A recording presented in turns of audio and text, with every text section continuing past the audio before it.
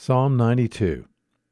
It is good to give thanks to the Lord, and to sing praises to thy name, O Most High, to declare thy loving kindness in the morning, and thy faithfulness by night, with the 10-stringed lute, and with the harp, with resounding music upon the lyre.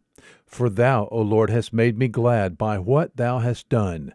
I will sing for joy at the works of thy hands. How great are thy works, O Lord! Thy thoughts are very deep. A senseless man has no knowledge, nor does a stupid man understand this, that when the wicked sprouted up like grass, and all who did iniquity flourished, it was only that they might be destroyed for evermore. But thou, O Lord, art on high forever. For behold, thine enemies, O Lord, for behold, thine enemies will perish. All who do iniquity will be scattered. But thou hast exalted my horn like that of the wild ox. I have been anointed with fresh oil, and my eye has looked exultantly upon my foes.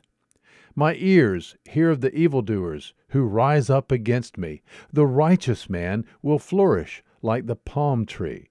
He will grow a cedar in Lebanon, planted in the house of the Lord. They will flourish in the courts of our God. They will still yield fruit in old age. They shall be full of sap and very green, to declare that the Lord is upright. He is my rock, and there is no unrighteousness in him. Psalm 92. There is good news today.